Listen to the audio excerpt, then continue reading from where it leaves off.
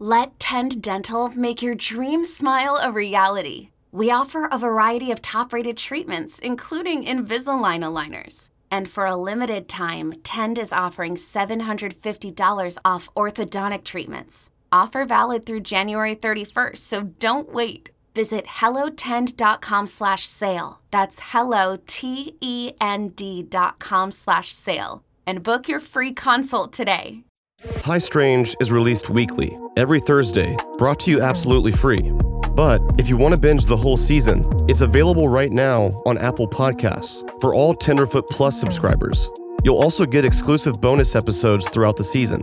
For more information, check out the show notes. Enjoy the episode.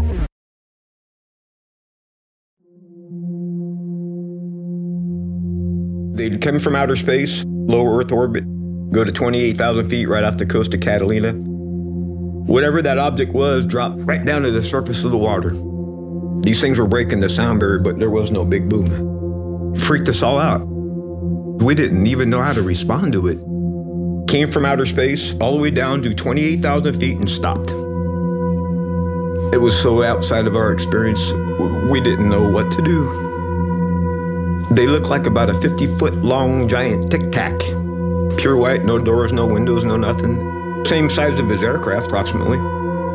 Whatever that object was, went to Fast Eagle's assigned cap station, the exact latitude, longitude, and altitude, and stopped. How in the hell did it know where that cap point was? It was a secret location, only in secret message traffic. They knew our intent.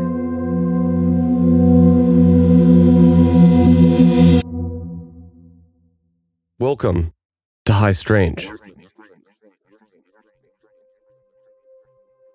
I sat down with senior radar operator for the U.S. Navy, Kevin Day. In 2004, he was aboard the USS Princeton, a naval-guided missile cruiser, when strange objects began to appear on his screen. Over the course of several days, he continued to see large tic-tac-shaped objects running circles around the Navy jets, raising the legitimate concern of a possible mid-air collision. They were zigzagging all over the sky like a fly would, doing impossible things. Darting all over the place, creating G-forces, 35 Gs, 40 Gs. That would make us into pancakes. A pilot can survive maybe 8 or 9 G-forces. I don't think there's anything biological in these things. You all saw it? Mm-hmm. Yep, we all saw it. It shook me to my core. Truly did. They watched on radar these unknown objects dive from over 80,000 feet in the air to the very near surface of the ocean in a matter of seconds. They were long, 50-foot, cylindrical objects, white in color, no windows, and no doors. And by appearance, they were rotorless, with no signs of propulsion. We were concerned about safety of flight. I was at meetings. Hey guys, I got something for you. What's up, Kev? We have a safety of flight issue off the Southern California coast. And when I went to describe what happened to us in 2004, I got laughed at, man. What do you mean? They laughed. UFOs, ha ha ha. And the people who weren't laughing, they were giving me this kind of look, looking down their nose like, what's he been smoking? It was real. I mean, pilots saw it with their eyeballs. It's on every ship's radar. And those radars are really good at what they do, trust me. I was concerned about safety of flight, man, for airliners too. I got so frustrated no one would listen, I quit. Commander David Fravor flew his F-18 Super Hornet towards the object, and it crossed directly in front of the nose of his jet, then took off out of sight. When the object appeared again, it was at the exact location the jets were supposed to rendezvous at, a secret, undisclosed set of coordinates. 5 years after the Tic Tac incident, Kevin Day resigned from the Navy. In 2017, while volunteering at a country club near his house, he was carrying a plate of fish and chips when he noticed the breaking news on the TV. Unexplained aerial phenomena. This Navy video showing the pilot's reaction to the strange aerial encounter. The Pentagon released 3 videos of unknown flying objects to the public. I stood there frozen. I dropped the plate of food I was carrying. After over 20 years in the Navy, being mocked and laughed at by the Department of Defense, he was finally vindicated. He beelined to his house in a daze. I raced home, probably broke every traffic law in this little town to get home. Jump on the computer, call my friends, and deal with it, you know? Because what else are you going to do? If it was you, what would you do? I have no idea. Right, exactly. We're just human, right? When he got home, he started calling other sailors aboard the USS Princeton, people who also witnessed the event. Now that the news had broken, he wanted to make sure they could all stick together, and he urged them to come forward and talk about the incident openly. We can't let Commander Fravor twist in the wind by himself here because we were there and we know what happened. We have to validate what he's saying. So that's how that all started. Both the New York Times and Politico broke the news that the Pentagon had been investigating UAPs for a decade. This UAP task force was officially known as the Advanced Aerospace Threat Identification Program.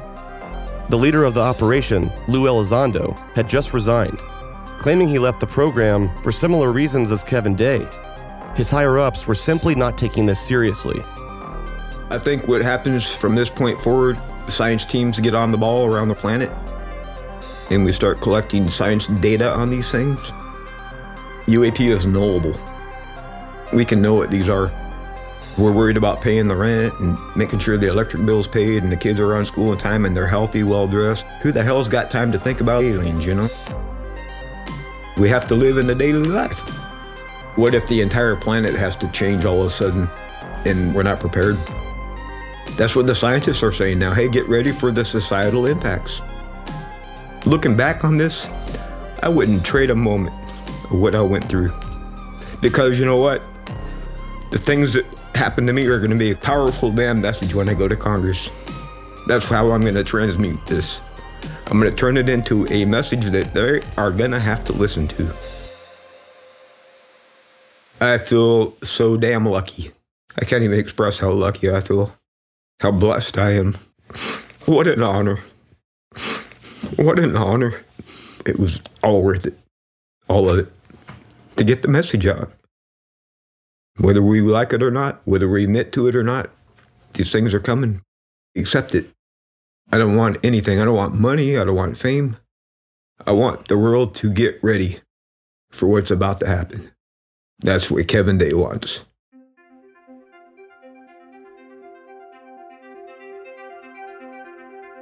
It was so cool to see a space shuttle launch or a landing and realize my dad was instrumental in doing that. This is John Greenwald, the founder and creator of theblackvault.com.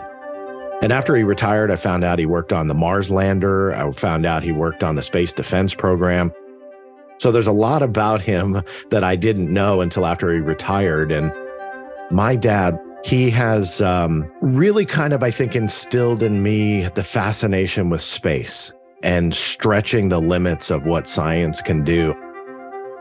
I started way back when I was 15 years old. An incident in 1976, one of the very few UFO documents that you could go and read and download. And it read very much like a X-Files episode, a science fiction movie. It just didn't make sense. One UFO was seen over the city of Tehran, Iran. A second UFO was seen coming out of that one, a third coming out of the bottom, one of which the F-4 Phantom pilot saw hover above the ground and cast this large light. Just like the Tic Tac in 2004, the Tehran UFO incident involved not only eyewitnesses, but radar pings of something strange in the sky. The pilots began to engage the UFO over Iran's capital city, and as they got closer, both F-4 Phantom jets lost controls of their onboard weapon systems. As they turned off from the pursuit and headed back towards their base, magically, all their communication and weapons functions began working again. And this happened to both of the jets. During this whole event, two separate F-4 Phantom jets seemingly were strategically shut down, losing controls, communications, as they were engaging this UFO, whatever that was. One could potentially be a coincidence. Two, however, seemed strategic. It seemed like technology. There's really not a feasible explanation for it, even to this day. So the question mark is, well, what was it and why? We're talking about 1976 here. With all this time that passed, I mean, maybe we'd see something similar. Maybe we'd have a viable explanation at this point. We have nothing. We have neither. This was almost 30 years before the Tic Tacs were seen. How could an adversary like Russia or China have such a tight lid on some advanced technology like this for so damn long? That was the first document that I got when I was 15, and I thought, man, the internet has to have more. And that's what kind of drove me and motivated me to go back and look. And there really wasn't anything. You just saw more of the he said, she said stories. There were chat forums, message boards at the time. Nobody really had the full story. And if they were telling the same story, they were telling it in different ways, and it was so frustrating. So that's why I started utilizing the FOIA and then just going after these documents, because I figured, hey, if this 4-page document exists, there have to be more. And sure enough, there was a lot more. The Freedom of Information Act is essentially a law here in America that allows anyone in the world, you actually don't even have to be an American citizen, to access information. You request information, they have to send it to you. But the fine print allows 9 different reasons for them to say no. Those 9 different, what they call exemptions, are those redactions that you see. Freedom of information. We can go after information. Government and military's got to send it to us. Problem is, they put in 9 reasons for them not to send it. To see things that the American public and the world have never seen before, to get documents, to get videos like old film reels, it's such an amazing feeling because you're seeing history that only a select few people that had clearances or that were involved in the project have seen before. I was, 15. I was stupid. I didn't realize exactly what I was getting myself into, but quickly learned that the government was going to push back. And what I first wanted to achieve was essentially get these documents out and put them out in their raw form. I didn't anticipate the struggle that there was going to be to get it. Being that 15-year-old curious kid, I didn't know a whole lot about it. I just knew there was something there. What was this Freedom of Information Act? But hey, they're going to send me something for free. Cool. And that's what I kind of went for. The Freedom of Information Act, building a website, and just kind of going from there. And I take it to kind of the next level for me, where I put it online for everybody. Here we are, 26 years and 3.2 million pages later. I haven't gone anywhere. People can download with the click of a button in seconds what sometimes took me over a decade to get. Literally. For me, that drives some of the motivation to do what I do. John has been collecting documents released via FOIA request since he was 15 years old. I wasn't even remotely productive with anything at that age. I went from that curious 15-year-old kid who was just trying to find some documents to really piecing together pieces of the puzzle that in some cases had never been released to the general public at all. Finding that irrefutable proof that they were still interested in UFOs, and even in the CIA files had material of some kind post what they admitted to investigating back in the 40s, 50s, and 60s. I deep down kind of always knew there was a mystery to this. I mean, you just look at the books on bookshelves in a bookstore, and I knew that there was a lot to the topic. It wasn't just kind of like a silly internet rumor. So being, again, that young, naive kid, I didn't know what I was getting myself into, but I at least was kind of solidified with my beliefs that there was something unknown about this, something that was worthwhile exploring. From all over the world, they were collecting sightings. And that 1976 Iran incident, I'll stress the date, 1976, 7 years after the United States Air Force and in turn the United States government said, hey, there's nothing to this. There's nothing that's a threat to national security. We're not interested. If you want to report something, go to your local law enforcement or a UFO group, but we don't care. Behind the scenes, though, they were collecting all these reports. And clearly, if you have a craft of some kind in 1976 that can strategically shut down 2 separate F-4 Phantom jets, that's a concern. There was a United States Air Force pilot that chimed in on one of the documents that I found through the NSA on this very incident. He stated in this once classified document, it was a low-level classification for this one, there's certain things in a pilot's career that just defy logic and explanation. This case is one of them. He says, but this will probably be filed in a drawer somewhere and forgotten. All the way up to 2017, the government maintained that they had zero interest in UFOs. Oh, that's probably left over from Project Blue Book. They forgot about it. Military is notorious for forgetting things. What I did was proved quite the opposite, that it was actually modified through the 2000s. UFOs was never taken out. Now, some of your audience might say, well, that doesn't sound surprising. They're looking into UFOs. Prior to 2017, when the UFO program that was reported in the New York Times kind of blew open this whole avalanche of interest and so on. Prior to that, it was a lot different. That's part of my story. That's part of my growth in seeing both eras, being deeply entrenched in saying, look, there is irrefutable proof the government is lying. They're interested in UFOs. These phenomena are real, those multiple facets of it. It extended way beyond 1969. They're lying to you about the interest. They have material. You can see photos of it in the old Army files. I mean, there's stories on top of stories on top of stories. And then you get to 2017, then they start talking about it. And then all of a sudden you have this completely different conversation. My experience on my other show, Radio Rental, has shown me that there is more unexplainable in this world than I ever could have imagined. Through decades of in-depth research, John has unearthed mountains of bizarre stories, all by requesting documents from the government. Now they're acknowledging UAP are real, they're looking into it, they're investigating it, and they're talking about it. They're not poking fun at it.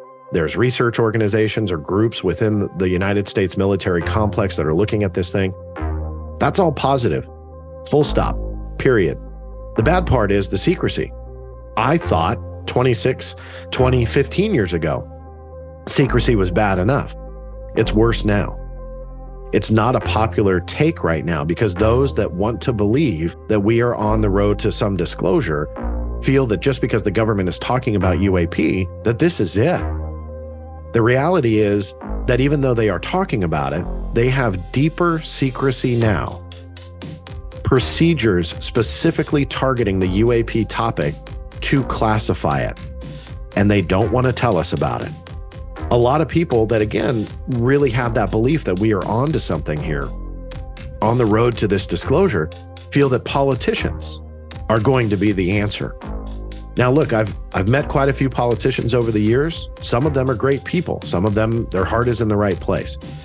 But if anybody thinks politicians are going to be the turning point for transparency on UAP, have a real big letdown coming.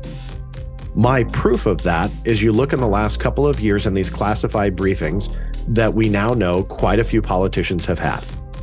They are going behind closed doors and hearing what you and I can't. They don't come out and reveal anything, right? I mean, we can all agree to that. They've got their security oaths, and nobody has turned around and shouted to the heavens that all of this stuff has to be declassified. Their own procedures are stopping them from doing that. Politicians cannot circumvent it. So even if those are coming out of the classified briefing screaming to the high heavens, you need to declassify all of this, in the eyes of the military, it doesn't matter. Can they have pressure? Absolutely. Will they be successful? Probably not. And newsflash to some, politicians are kind of selfish like that. They want the information for themselves, and they want to keep part of that information from you and I. Why? Control. Those are all elements to this conversation that a lot of people, I don't think, banter about as much as they should. I don't think politicians are the answer. I don't pretend to know what the answer is. I just don't have as high of hopes as some people do.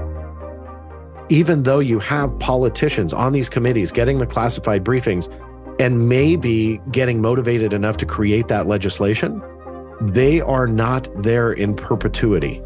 They are not there forever. They change. They'll retire. They get voted out. That's why I don't think politicians are going to be that ultimate answer. There's a lot of things at play here.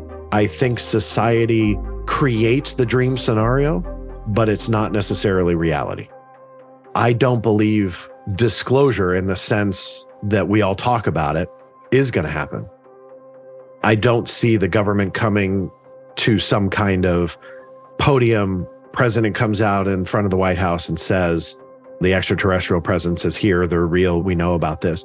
That's how most people define disclosure. And I don't think that's going to happen. I think disclosure is going to be with us, that we're going to be able to figure out those answers for ourselves. For some, that threshold is a lot higher or lower, depending on who you talk to, for them to really come to the conclusion, hey, there is an extraterrestrial presence here. For me, that's what it's all about. Bring it all together for yourself, analyze it for yourself, and come to a conclusion. I don't need the government to tell me what I believe. I don't need a researcher to write me a book and tell me what to believe. I don't need anybody who runs a site called The Black Vault to tell me what to believe, because I don't want to be that person to tell people what to believe. I think we should all just look at all those pieces of the puzzle and try and figure it out. And for me, that's what disclosure ultimately is. What is it? Is it extraterrestrials? Is it aliens? What everybody wants to know? I don't know, because my threshold's really high to say that. Everybody thinks the government is this all-knowing entity, that they have the answers, and they're just the big, bad, evil guys that are keeping it from us. There is a partial belief that I have that they just have zero answers, that they truly are clueless, that they have no idea, just like kind of some of us, where we're just trying to figure all this out. I think that's a possibility too, that the government doesn't have all the answers. I mean, you can't in one breath say they're completely inept and can't do X, Y, and Z, and then in the next breath say they are holding the biggest secret of humanity and they've been able to cover it up, and any ample, undeniable scientific proof that extraterrestrials are here, and it's all because the United States government has done that. Does the government know more than what they're telling? Absolutely. That's undeniable. We can see that with the secrecy and the redactions and the denied documents and videos and photographs. But does that denial constitute answers? That I don't know. But I would have my doubts that they do. I think that they may be trying to figure it out just as much as some of us.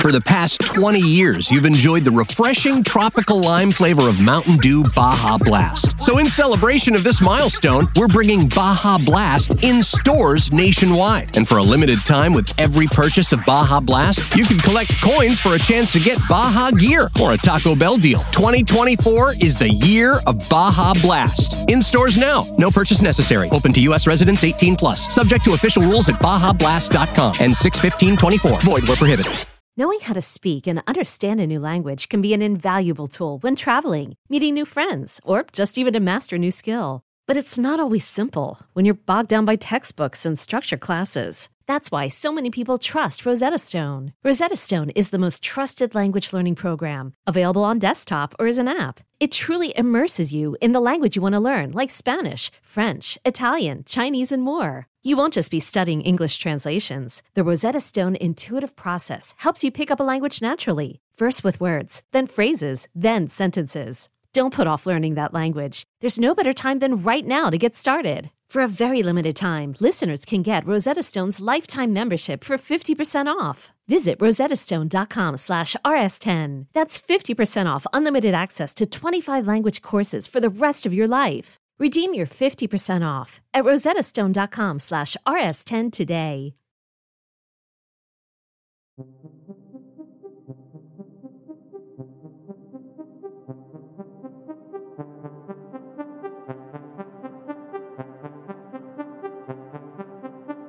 My name is Ryan Graves, former F-18 pilot. Ryan Graves, former Navy fighter pilot and engineer, got a sense of deja vu when he saw the UAP videos released in 2017. Well, if there's look at this thing. He recognized the voices. He'd already seen this video before, during a classified briefing aboard the USS Theodore Roosevelt. In 2014, they upgraded all their radar systems. Once we had upgraded our radar to the newest version, we were seeing things that just weren't there on the other radar. We would go out in the morning with one aircraft with one radar and not see anything. And then we'd get an upgraded radar on our next flight, and then we'd see a lot of these objects. We actually didn't even think it was anything. We thought it was a radar malfunction of some type. till we got close enough with some of the cameras we have on board to see that they were physical objects. During an air-to-air training mission, as pilots were returning to the aircraft carrier, they noticed on radar an object that looked to be a disc or gimbal shape, with 5 other objects flying in formation nearby it. There was energy emitting from those spots. This was now potentially some kind of drone or junk or something. Once we got them on the FLIR, which is our camera system, we'd want to fly by to see them with our eyes, but we couldn't see them. If our radar is looking at something, everything is looking there, and all that information is pumped into my visor on my helmet. As I'm flying right at this object, there's a square in my visor showing me where to look. Look there, look there. I can see my wingmen and the circles on them. But for these particular objects, we'd come by them and there would be nothing in the square. We couldn't see them.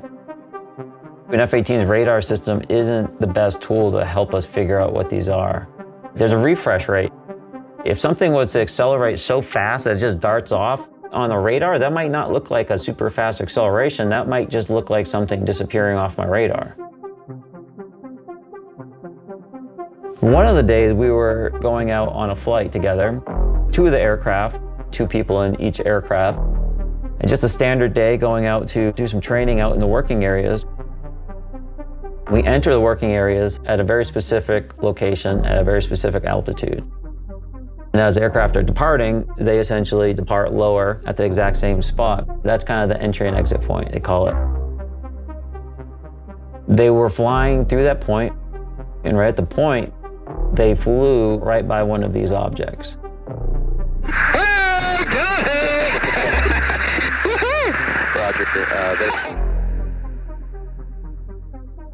Went right between the lead aircraft and his wingman. This object went right between them, flew through it, almost hit the thing. To my knowledge, this is the first visual of the object.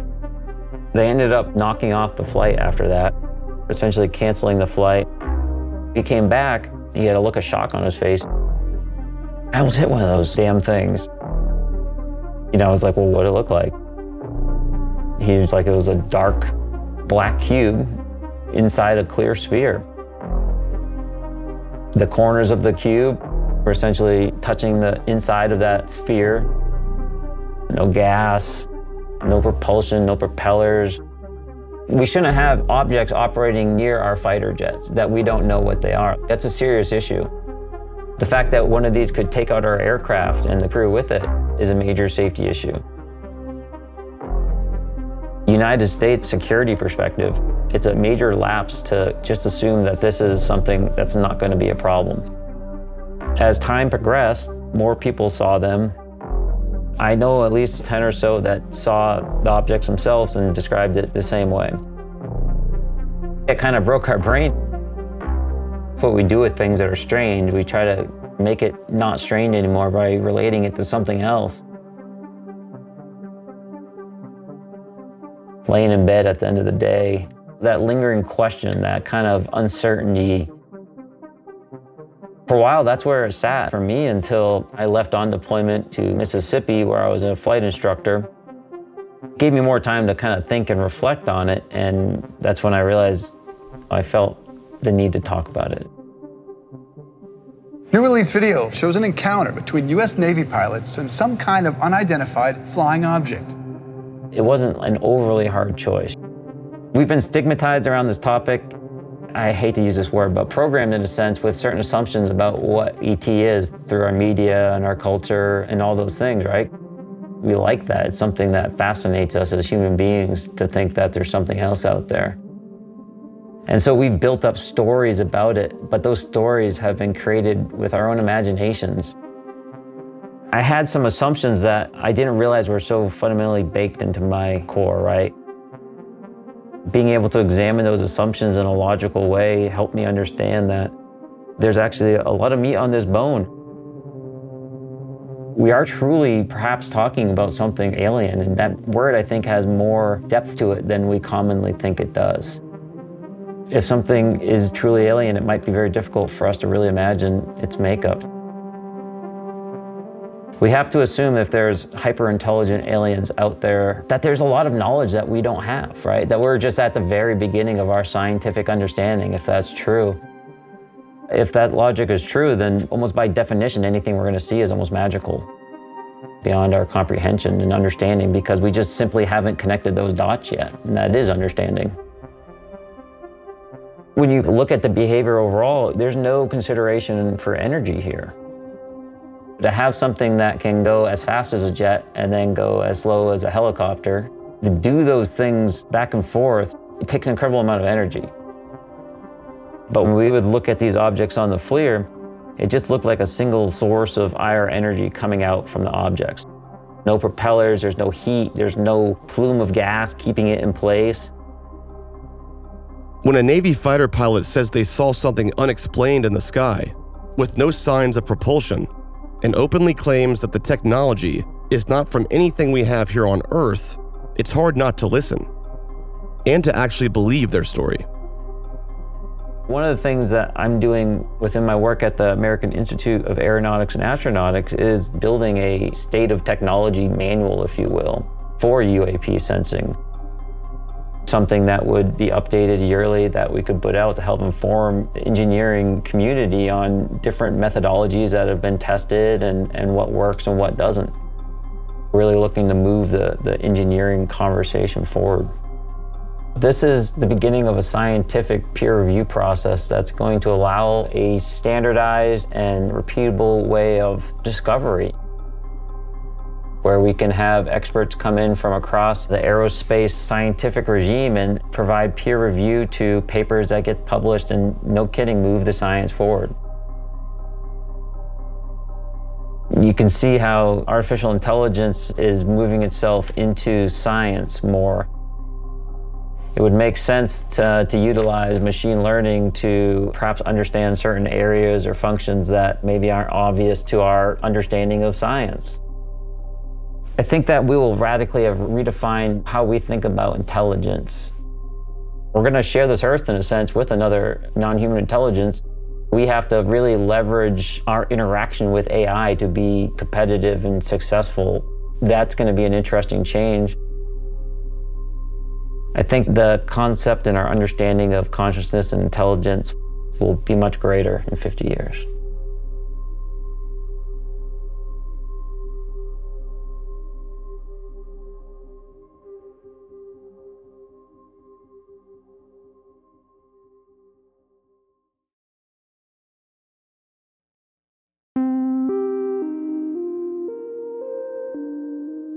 How do we try to kind of unwind and understand how those vehicles could operate that way?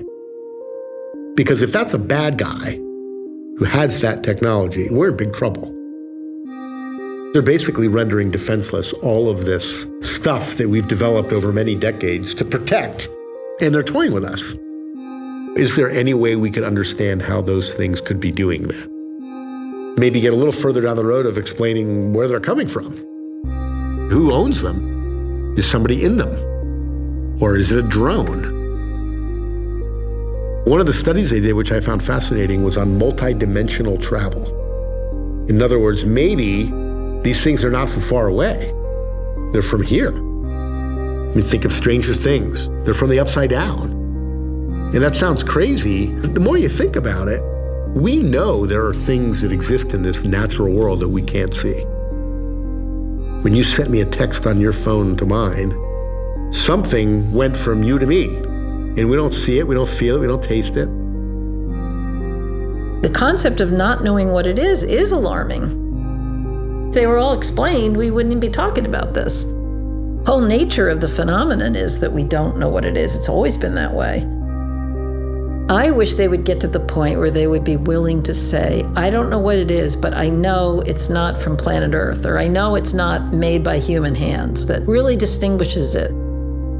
Closes that door, which we've always left open about, well, maybe it's Russian or Chinese or something. The government said this publicly a year ago, that some of these UAPs, as they call them, are not ours. They're not our aircraft.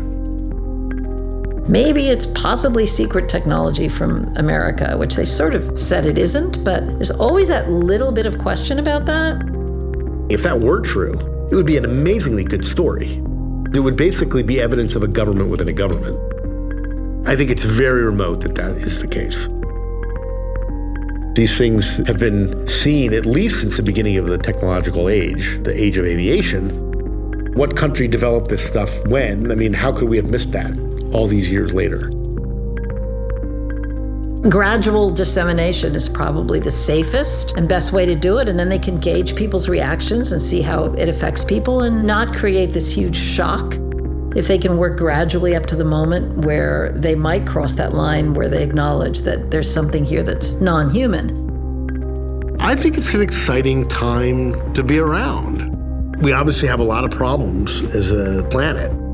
A lot of people who doubt we're going to make this thing work much longer unless we get our shit together. We also live at a time where technology and the ability to understand not just our own world, but what else is out there is much sharper than it's ever been. Massive changes in the world just in the last 100 years.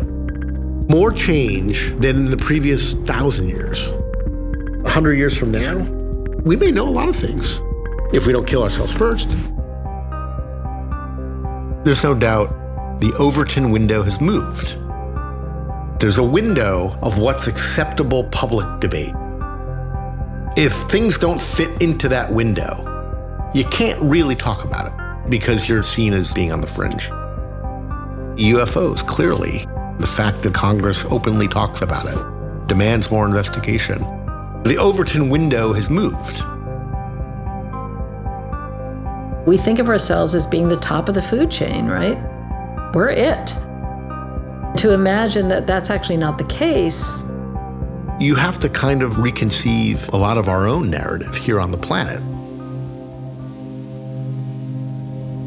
Keep an open mind, open to the idea that some of these sightings really are not earthly.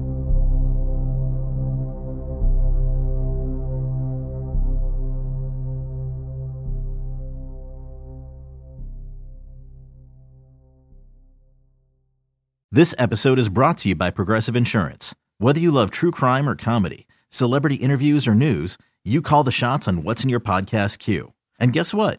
Now you can call them on your auto insurance too with the Name Your Price tool from Progressive. It works just the way it sounds. You tell Progressive how much you want to pay for car insurance, and they'll show you coverage options that fit your budget. Get your quote today at Progressive.com to join the over 28 million drivers who trust Progressive. Progressive Casualty Insurance Company and Affiliates. Price and coverage match limited by state law. This episode is brought to you by JLL. Get an insider view into the world of commercial real estate with JLL's podcast, Trends and Insights, the Future of Commercial Real Estate. Whether you're curious about making cities more sustainable, the evolution of office space, or AI opportunities, this podcast will help keep you a step ahead. Tune in for candid conversations with business leaders about the biggest trends impacting how we live, work, and play. Subscribe to Trends and Insights now at jll.com/podcast. Hey, it's Kaylee Cuoco for Priceline. Ready to go to your happy place for a happy price? Well, why didn't you say so? Just download the Priceline app right now and save up to 60% on hotels. So whether it's Cousin Kevin's Kazoo Concert in Kansas City, go Kevin, or Becky's Bachelorette Bash in Bermuda, you never have to miss a trip ever again. So download the Priceline app today. Your savings are waiting. Go to your happy place for a happy price. Go to your happy price, Priceline. This morning I woke up, had breakfast and some coffee, showered, then went to my office. I got a call from this reporter at Newsweek. He wanted to hear my thoughts on the latest Chinese surveillance balloons, the one shot down by the U.S. military. But more specifically, the strange tic-tac-shaped object shot down over Alaska, the one the U.S. government claimed it was unable to recover. That's too bad. I had a few Zoom calls, a quick lunch, did some scrolling on TikTok and Instagram. Is it a UFO? Balloon wouldn't do that. Algorithms working nicely today. Sent a few emails. Some listeners sent me some home footage of what they think is a UFO in their backyard. There it is. An email from someone in the military who has a story. Then this really angry message about how my podcast is polluting the minds of kids, and if aliens were real, they'd be in the Bible or something like that. I don't know. Her name was Karen something. I left my office, went to my local neighborhood bar. It's called Vesper, by the way. I'm getting a Manhattan. I saw a few friends there who were so energized to talk about UFOs. Damn it, I didn't want to be the UFO guy. But our conversations felt different. They became more philosophical, discussing our beliefs and the real implications of life beyond our planet and the universe. Okay, I'll stay for one more. A phone call, an email, time to eat dinner and go to sleep.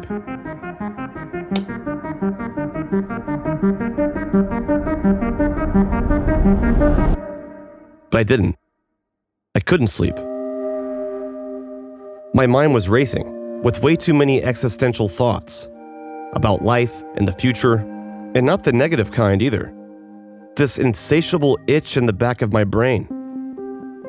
This desire to learn more about everything and just figure it all out. As I sat on the edge of my bed, reflecting back on all the people I talked to, all the personal stories and eyewitness accounts, the mountains of archival documents I'd read, and all the differing opinions from every single person out there, I realized something. I realized, despite all my efforts in this podcast, I myself still did not have a definitive answer. If anything, it felt like I had opened the door to even more questions. But I almost instantly realized something else. That I think I'm okay with that. Truthfully, had I learned that all this UFO stuff was just fake and closed the book on it, well, then I wouldn't even have more questions. The conversation would be over. Knowledge and understanding isn't something you attain overnight. It's a process that's so individually unique to all of us.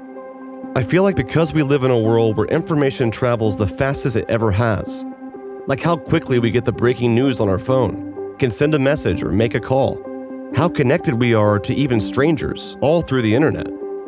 It's too easy to fall into the mindset that we need to know everything right now. Everything around us is so instant. The reality is we're all still learning about everything, and we'll never stop learning. Things change, people change, views change. We're all still evolving. It's too easy to look at life in this exact moment and think, this is it. But if we just stop for a second and really think about it, we all know that's not actually true. Look back in history 1,000 years, or even just last week. We know more today than we literally did yesterday. I mean, seriously, we used to smoke cigarettes on airplanes like it was nothing. Today's breaking news is tomorrow's old news, and with every minute passed, it all becomes a little bit easier for us to understand. It's okay to not know everything, and feeling like we have to all the time tends to make us incredibly divisive. Once upon a time, we were cavemen, just banging rocks and making fires. We've evolved so much in nearly every way imaginable, and we can't forget that we're still evolving. So as I sat there on the edge of my bed, thinking back on everything I'd learned, I realized that even though I couldn't close the book on UFOs, the fact that I couldn't means to me that there's still so much more to learn.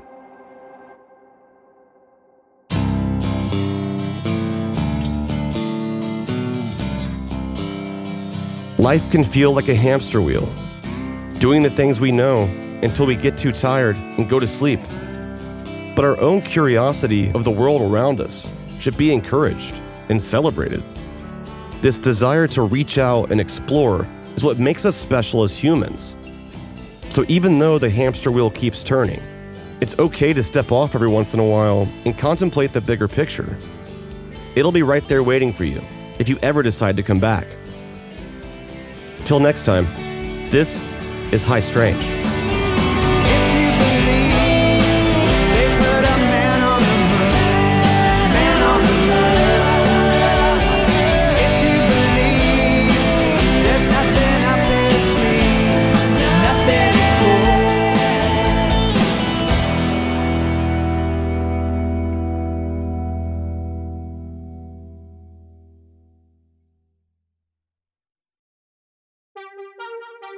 High Strange is a production by Tenderfoot TV in association with Cadence 13. Created, hosted, and edited by myself, Payne Lindsay. Executive producers are myself and Donald Albright. Editing by Mike Rooney, Cooper Skinner, and myself. Original score by Makeup and Vanity Set. Sound design, mixing, and mastering by Cooper Skinner. Additional production by Mike Rooney, Dylan Harrington, Eric Quintana, Sean Nerney, Meredith Stedman, and Sydney Evans. Our cover art is by Polygon. This episode features the song Man on the Moon, performed by REM, courtesy of Concord Records. Visit Concord Music on the web at concordmusicgroup.com. Special thanks to Oren Rosenbaum and the whole team at UTA, the Nord Group, Station 16, Beck Media and Marketing, as well as Chris Corcoran and the team at Cadence 13. Check out the show's website at highstrange.com. Follow the show on TikTok and Instagram at highstrange. And you can follow me on Twitter and Instagram at Payne Lindsay. If you have your own UFO story, email us at tips@highstrange.com. And if you're enjoying the show, please help us out by rating and reviewing the podcast and share it with your friends. Thanks for listening. You know that science solves crimes. Forensic science is exciting, challenging, and most of all, rewarding work. But there's a shortage of qualified individuals in this field. Hi, I'm Terry with Loyola University Maryland's Forensic Science Department. Loyola is one of the only colleges in the country offering advanced degrees in forensic pattern analysis and biological forensics. Our courses, taught by forensic experts, feature hands-on training and small class sizes. They are based on real crime scene and forensic examiner training programs to ensure you are ready to make a difference. Our programs are open to students from a variety of academic backgrounds because we believe everyone can contribute to solving crimes. So what are you waiting for? Discover the excitement of forensic science at Loyola University, Maryland. Visit loyola.edu/forensic for more information. That's loyola.edu/forensic because you are ready to make a difference. Join one of Loyola University Maryland's forensic science programs today.